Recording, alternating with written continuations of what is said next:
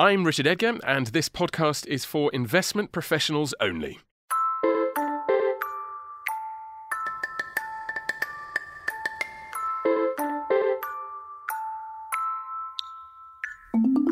Today, we're thinking about the world in 2029. How will we be investing in a decade's time? It's hard enough forecasting what's going to happen tomorrow, so 10 years is a very long time, but we're going to give it a go. What could global markets look like, for example? Will a worldwide recession have reset the economic and corporate clocks? What about the world of asset management itself? How will changing tastes and technology affect the way we invest? Could they even change the way we define investing? And what about ourselves? How might shifts in social norms, in gender equality, and other issues around diversity affect our approaches? Joining me in the studio to guide us through these questions and lead us to what I hope will be the sunny uplands of 2029 are Fidelity's Head of Asset Management in Asia, Paris Anand, Wenwen Lindroth, Senior Credit Analyst, and Marty Dropkin, Head of Research for Fixed Income. Well, Paris, first of all, when we're looking at the world in 2029, 10 years from now, are you a glass half full or a glass half empty person? So if we're talking about the real economy, global economy, I'm definitely in the optimistic camp. There's quite a big conversation out there at the moment that says that we've had a very sort of extended economic cycle. We're very late cycle is the kind of the term that I hear a lot, and that there is a kind of an expectation that a recession is inevitable, and the debate is really around how deep will that recession be? Whereas I look at many factors within the global economy and could see that actually, as we look at 2019 and actually for sort of 5-10 years beyond, that we may actually be in an extended period of growth for the real economy. So that's all right then. Wenwen, let me come to you. You work in credit. Do you share this optimistic view about the economy as we go forward? Well, I think the underlying drivers, when I look at the U.S., are pretty healthy. Not quite so sure about Europe. I think one maybe out of consensus view I have is that we could see some strong growth in the real economy, but have the markets not perform quite as well over the next 10 years. Okay. And Marty, how about you? What should we be looking out for as we approach the 2020s? I think the thing we need to be prepared for is what does the world look like in a low rate environment if we need to think about that for the longer term. And so rates have clearly risen this year, although have backed off a little bit from that. But I think given the state of growth and given the outlook for inflation, we're probably going to be prepared for a lower rate environment for some period of time. Long enough to take us through to 2029? Well, that's a long ways off, so it's hard to say for that long of a period. But I do think we might be in this sort of blissful state where we see a modest amount of growth in the overall economy and a reasonably low rate environment that'll keep things moving along in a similar direction. I would definitely sort of challenge that view. I think that there is that this idea that we are going to sustain a kind of a low rate environment is very much the kind of the environment that we've been over the last 10 years. It's really the direction we've been in really in the last sort of 30 years. We are classically sort of unprepared for what a change in that environment kind of looks like. And I think one of the things that could take us in that direction is if, for example, we saw that a tightening of monetary policy actually caused the economy to accelerate. And the question is, how could that happen? That seems a very sort of counterintuitive perspective. But effectively, I think that what's happened as we've continually reduced the price of money is that actually the velocity of money has collapsed. So the multiplier effect that people think that you would incur by sort of increasing the stock of money has not been there. So perversely, you get to a point where you increase taxes so much that actually there's a lower propensity to sort of pay taxes. So you have this almost inverse correlation. You start tightening monetary policy. Obviously, that has a positive knock-on effect to the profitability of banks. Banks are prepared to lend again. The multiplier effect kind of kicks in. And in those sort of circumstances, you end up with inflation that you're not really prepared for. But first of all, you were nodding along to this, Marty. Well, and you know, this is we're talking about a big picture here. You were talking about the 30 years that have been, Yep. And as we look forward to the next 10, in that big picture sense, does that make sense? Where I agree with Paris is on a sort of 1 or 2 year view. With the tightening of monetary policy, I'm fully expecting, as are many people, an increase in volatility. We've already seen that in the last few months. I think we're in a world where that will continue.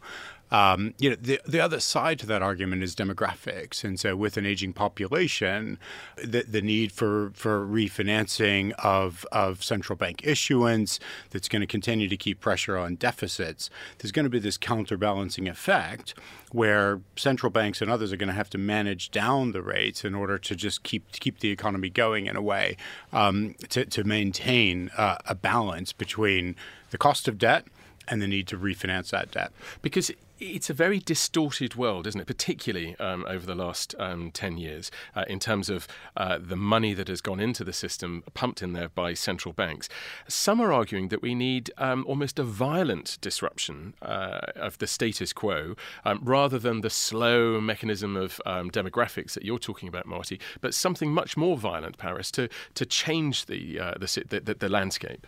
Yes, and I think that the disruptive factor that comes into play is that for a very long period of time, it could be the next 3 or 5 years, I think that the central banks will position themselves very much behind the curve.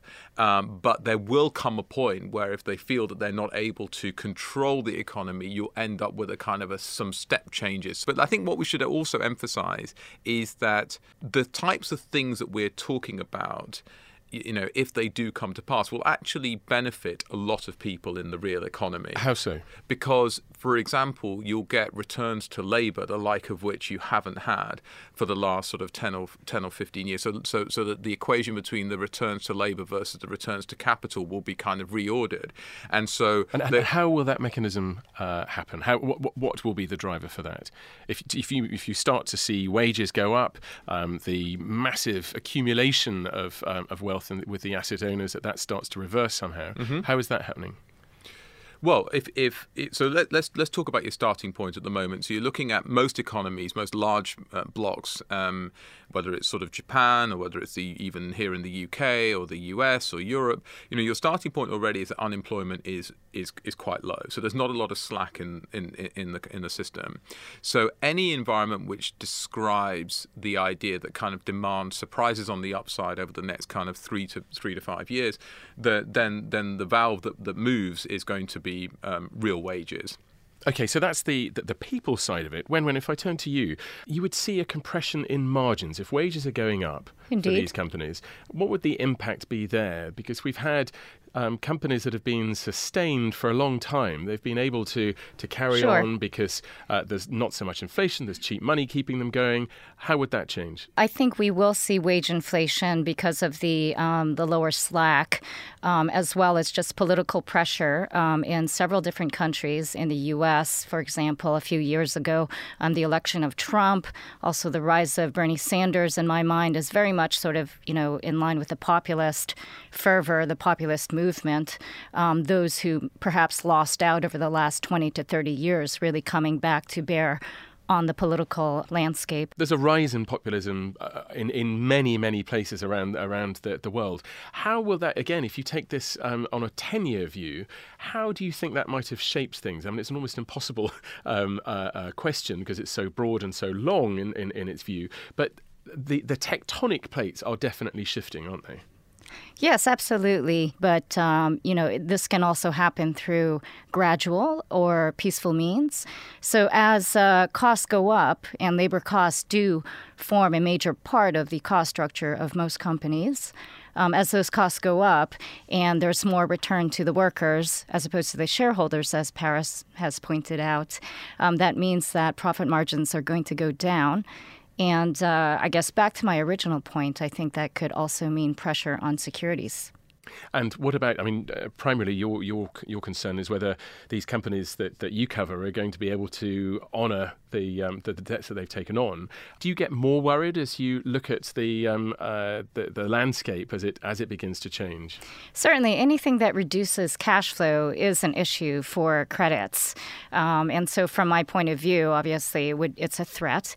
But at the same time, I think we should also recognize that the way that excess value has been allocated over the last 30 years and the way more and more has gone to shareholders, that's a trend that could perhaps be reversed without necessarily really damaging the underlying corporate. Marty?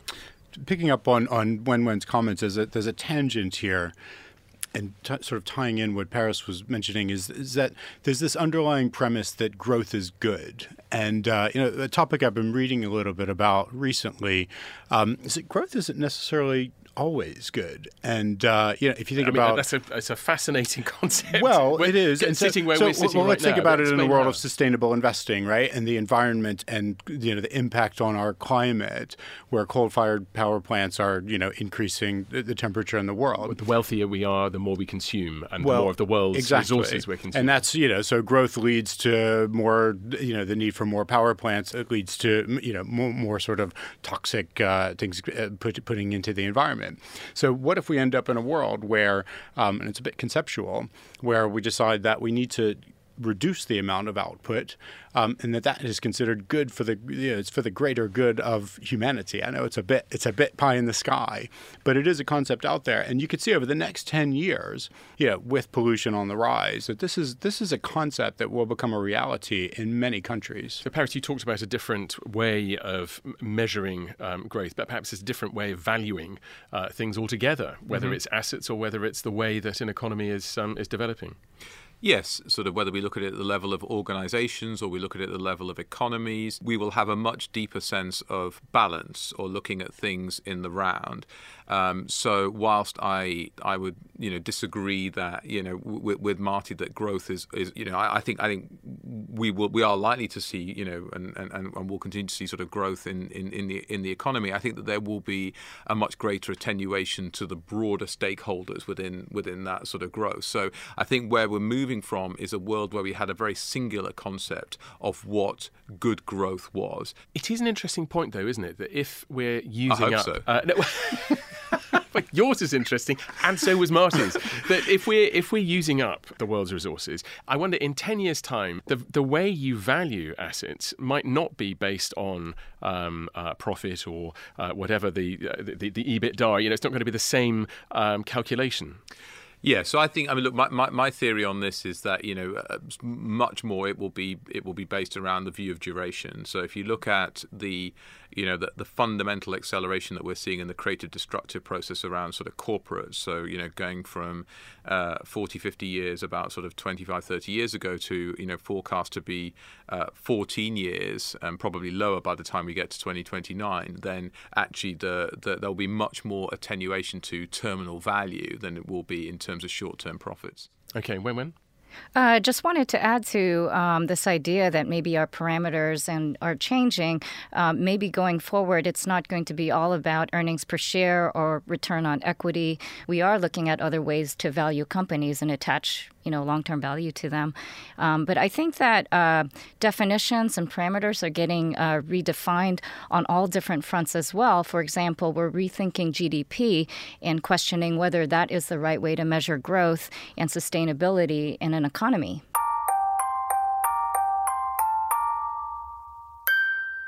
That brings us to our next topic, actually, which is about the disruption within asset management itself. Marty, let me come to you. Do you expect that to continue? Where will the industry be in 2029? Clearly we're in a world where fees are going down. The data is more and more plentiful.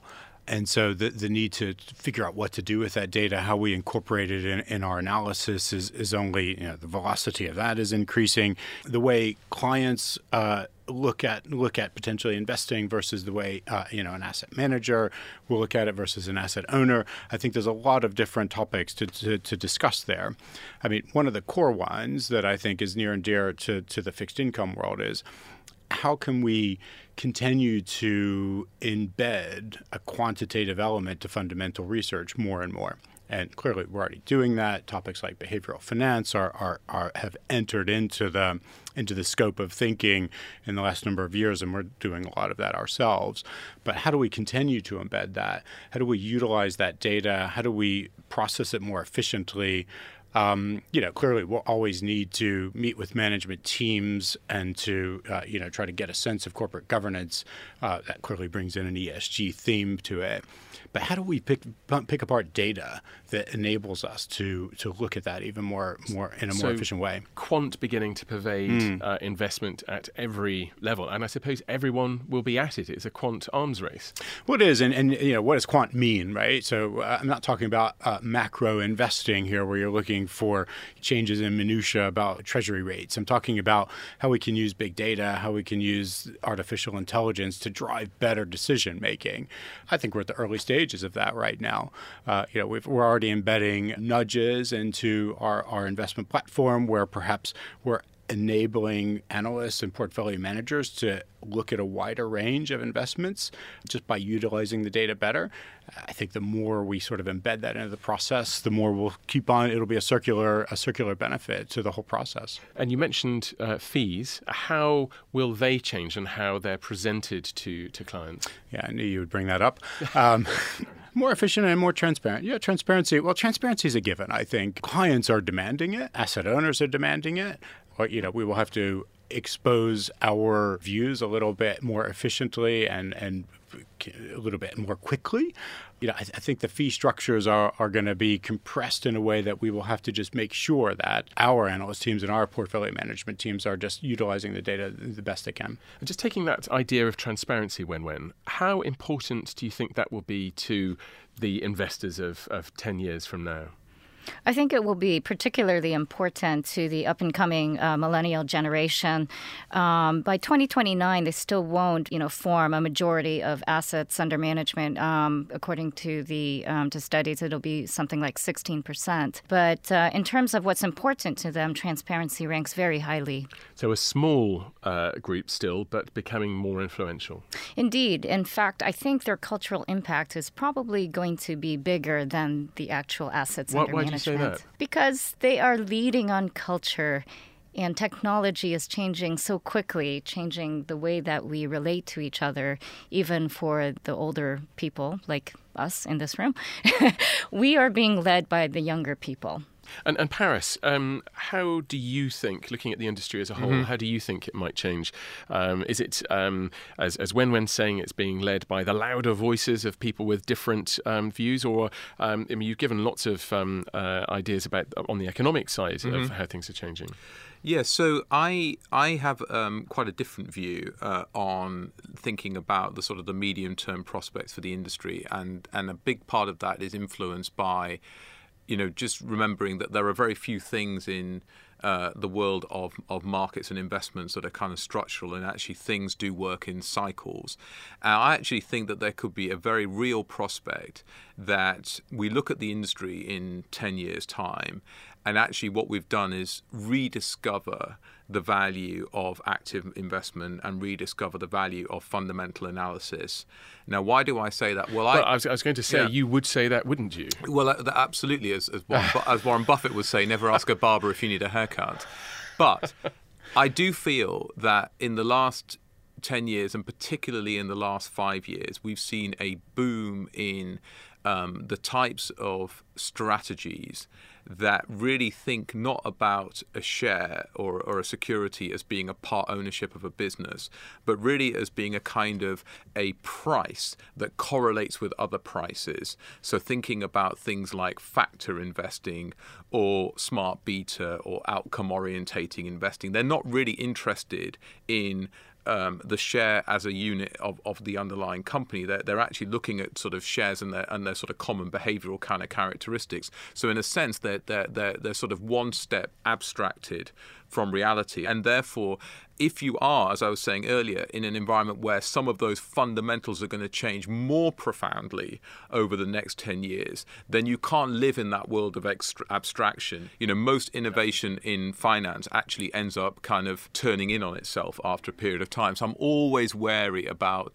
terms like structural, like innovative, like, I don't think, disruption, I don't think applies to our industry as a kind of, as a phrase. Okay, that's that's quite a profound thought, that it will carry on as it has done. Yeah. And when? Well, I mean, I think the client's needs and what they're interested in and what they want to achieve is going to require more active management and more innovation, if I may use that word, Sure. in terms of how we provide that service when we think about baby boomers and, so many of them retiring and living longer, needing to save more, some of them needing to work longer.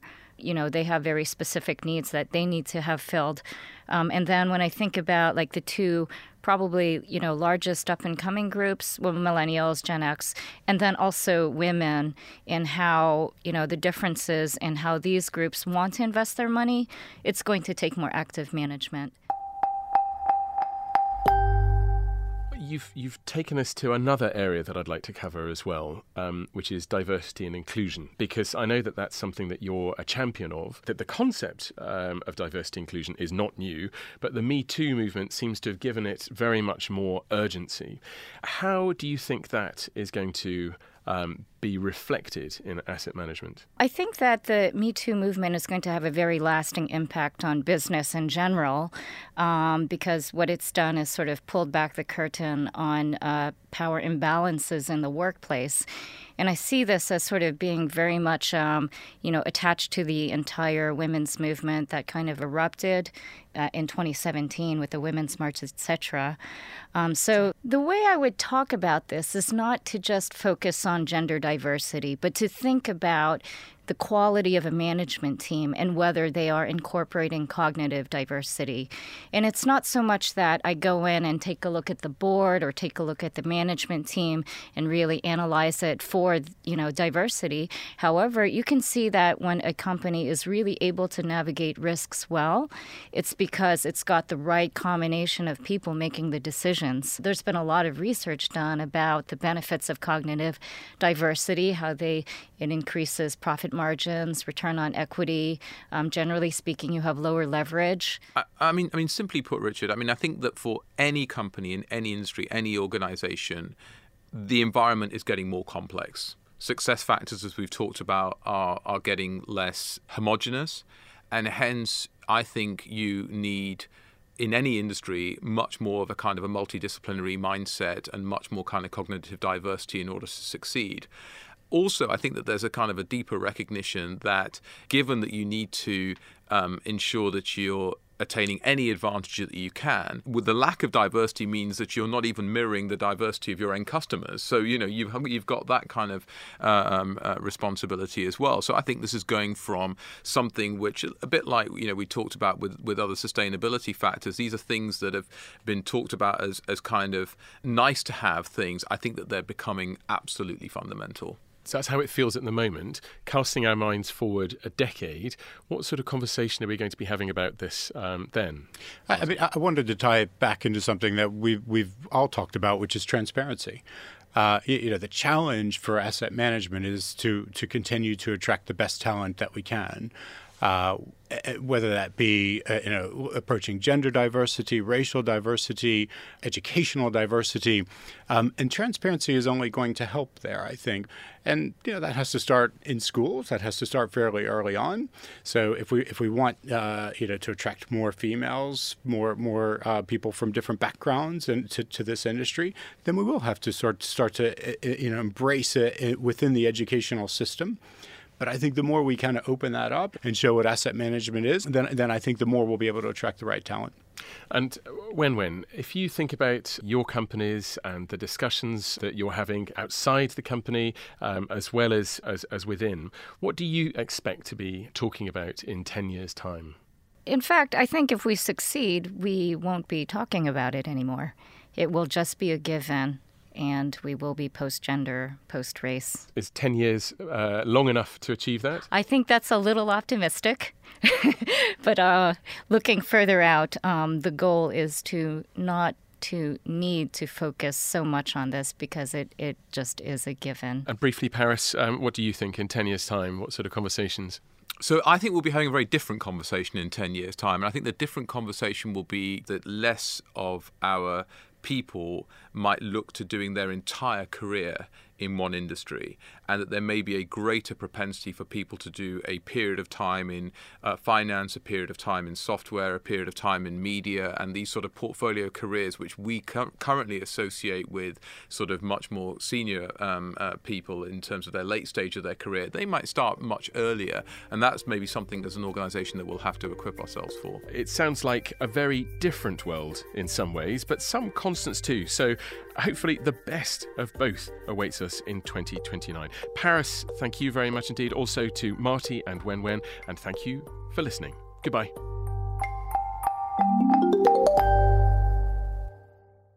This podcast is for investment professionals only and should not be relied on by private investors. This podcast is provided for informational purposes only and is intended only for the person or entities to which it is sent. It must not be reproduced or circulated to any other party without prior permission of Fidelity. The value of investments can go down as well as up, so you may get back less than you invest. For other important legal notices, please see our website, professionals.fidelity.co.uk/about-Fidelity.